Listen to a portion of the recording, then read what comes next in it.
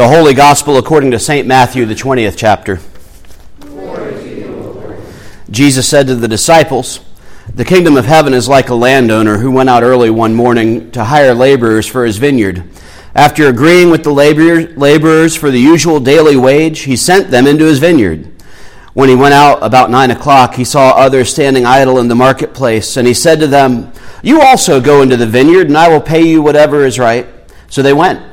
When he went out again about noon and about 3 o'clock, he did the same.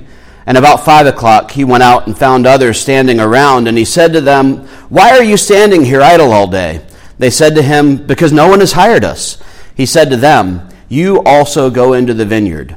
When evening came, the owner of the vineyard said to his manager, 'Call the laborers and give them their pay, beginning with the last and then going to the first.' And when those hired about 5 o'clock came, each of them received the usual daily wage. Now when the first came, they thought they would receive more, but each of them also received the usual daily wage. And when they received it, they grumbled against the landowner, saying, 'These last worked only 1 hour, and you have made them equal to us who have borne the burden of the day and the scorching heat.' But he replied to one of them, 'Friend, I am doing you no wrong. Did you not agree with me for the usual daily wage? Take what belongs to you and go. I choose to give to this last the same as I give to you. Am I not allowed to do what I choose with what belongs to me? Or are you envious because I am generous?' So the last will be first, and the first will be last." The gospel of the Lord. Praise to you, O Christ. I invite you all to be seated. So I might start by saying that these people who were complaining, I could call them maybe the first Lutherans, because they were saying, God, I see you wanting to do what you want to do, but don't you know that we have a better idea? Sometimes that's what it's like to be in the church, isn't it? We've been around for a long time. And some of us in the Lutheran Church, considering what our demographic skews for by age, I think our average worshiper is somewhere around 60 years old. When we say we've been around for a long time, I don't mean like as a people, I mean individually. And it's a good thing, because we've grown up in an environment that has nurtured our faith. It's lived into the baptismal calling that we've heard since the time when the pastor made the sign of the cross on our forehead and said, "Child of God, you have been sealed by the Holy Spirit and marked by the cross of Christ forever." And the congregation promised, I assume, something similar to what we still promise, to bring people up in the faith, to teach them the Lord's Prayer and the creeds, to bring them to church so that they can be among God's family. And it's obvious by seeing the people in here that you are recipients of this gift of faith, this heritage in which we participate, this joy that we have in being part of not just St. Thomas, but part of the Church Universal, in which we celebrate the death and resurrection of Jesus Christ, that brings us hope, that brings us freedom, that brings us new life. And sometimes that new life means, and that investment in that new life means us saying to God, "Well, God, I know you might be calling us to figure out how to do something new because changes, because we're grumbling about that cursed green book after the blessed red book, or that we're grumbling about that cursed cranberry book after the blessed green book, right? Or because the neighborhoods have changed around us and the people here aren't from here anymore, or because we miss the people who have left, whether they've left because they've died, or whether they've left because they've moved on to other places, or because my family's changed. And right now I'm grieving and it's hard for me to talk to God. Or because my own life has changed and I don't know quite how to deal with that. That because changes, and some of it is systemic within our congregation. But isn't a lot of it just personal? A lot of it really has to do with where I am right now. And I know a lot of times people will look at pastors and, not that pastors are always living into the best example we possibly can. We're human too. But people look at pastors and see that we've chosen a life of serving God as our vocation. And they think somehow maybe we have something on the ball that other, normal people don't, whatever normal might mean nowadays. But rather than being people who respond kind of like Samuel, which is, "Here I am, Lord, choose me," I've always kind of felt like my personal patron saint that involves my own call to ministry is a lot more like Jonah. And we have Jim and Mary in the congregation right now who remember me about that time, and they might be able to tell you a couple stories, though I'd appreciate your confidentiality on that, about those times when I was running away from the call of God into ministry. When God was calling me and I said, "Thanks, but I think I'll major in English." Jonah, though, I think might also be the story of the church. Jonah is an important story because we have in that short book a lot about our relationship with other people, a lot about our relationship with God, and a lot about what it means to be a real person of real faith, trying to be faithful to God, but not always liking the things we're called to. I learned this morning, when I was listening to a podcast on the way in, that the context for this, and I'm sure I learned it in seminary sometime, but 2006 was a long time ago now, but that 700 years before the book of Jonah, the Assyrians, where the capital was Nineveh, had conquered the northern kingdom of Israel. And so God calling Jonah to go to Nineveh was like asking someone during our revolutionary times to go hang out in London where those English were oppressing us. Or maybe during the time of the Civil War to go to Washington, D.C. and speak peace to those people. We see the hard feelings that come from a war that divides us, from a war that conquers us. We see over 100 years later some of the hard feelings that remain from our Civil War. Imagine now that we live in a land that was conquered brutally and had been reigned over for years and years and years, and all of a sudden you're called and you're supposed to go and preach good news and repentance, and actually bad news because it was that they were going to be destroyed in 40 days. How would it feel to receive that call, and how would you feel about those people? I suspect a lot of us in here might react like Jonah did and say, "Thanks, but no thanks, God," right? So we pick up after Jonah had gone to Nineveh, after Jonah had preached 40 days and Nineveh will be no more. And surprise, surprise, something weird happened and the people listened to a prophet for a change. And everybody from the king on down to the lowest servant put on sackcloth and sat in ashes and repented. And God relented in punishing. And here we find Jonah. Jonah, maybe the most successful prophet in the entire Bible, sitting there angry. Why? Because I knew, God, that you are slow to anger and abounding in steadfast love, and that you will relent in punishing. Jonah was essentially saying, I could have stayed in Tarshish and had the same thing happen. Why did you drag me all the way over here? Why would you make me do this and go to this land that I don't want to be in and these people that I kind of hate and be in this place where I'm uncomfortable and angry? Why would you drag me here and make me do this? God, I know better. You could have just done this without me. And so God did something that I think is clever, which is good when we read the Bible and we see God as clever. God caused a bush to grow up over Jonah. And Jonah was okay with this because the sun was hot. And Jonah likes the shade. They didn't have air conditioning back then. They'd take what they could get. And Jonah sat under the bush, was happy. And that night passed, and the next morning came, and God caused a sultry wind to blow. And I love that kind of description of it, a sultry wind. And a worm to come up and devour the bush, and it died. And then Jonah was angry.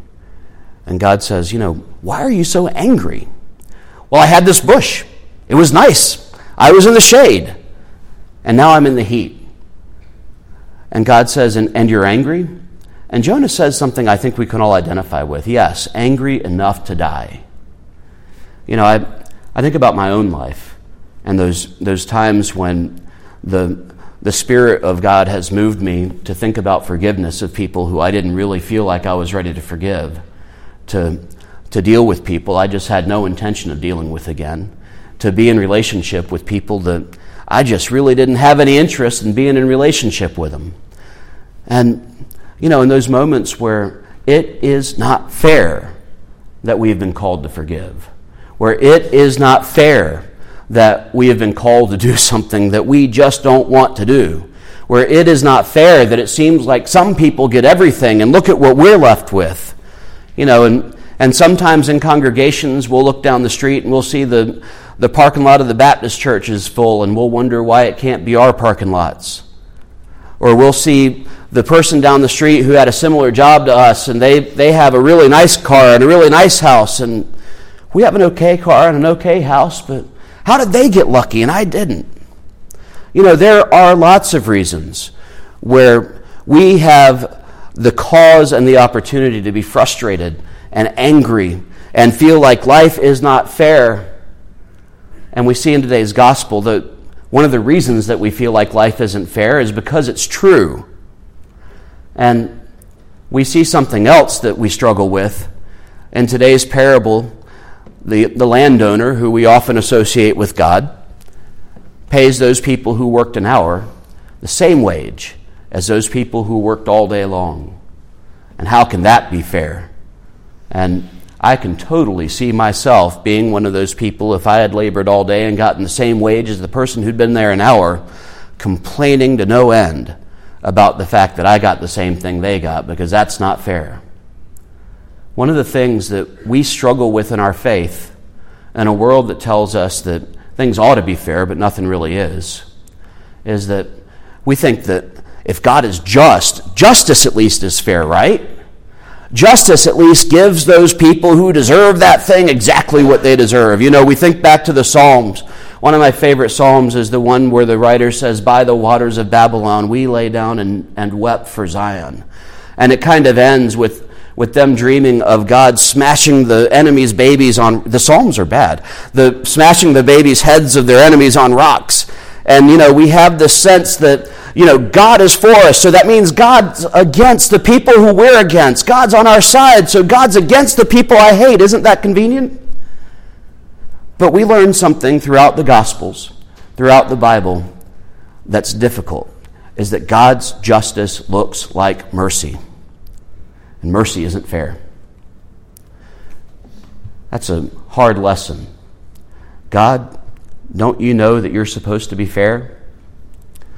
Don't you know that you're supposed to give the justice that I think is just? What is wrong with you, God? Maybe I'm the only one who's prayed that prayer, but I have a suspicion that I'm not. Responding to God's call is such a difficult thing because it calls us to inhabit a space that takes us out of what we respect.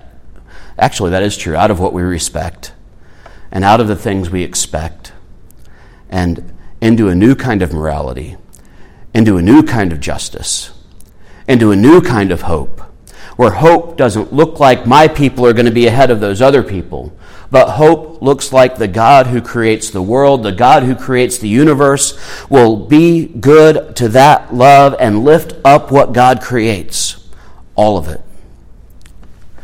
A new kind of hope that means that we learn to live with and deal with the fact that God's love isn't fair, that God will give rewards to those who God chooses to reward, regardless of what we think about it.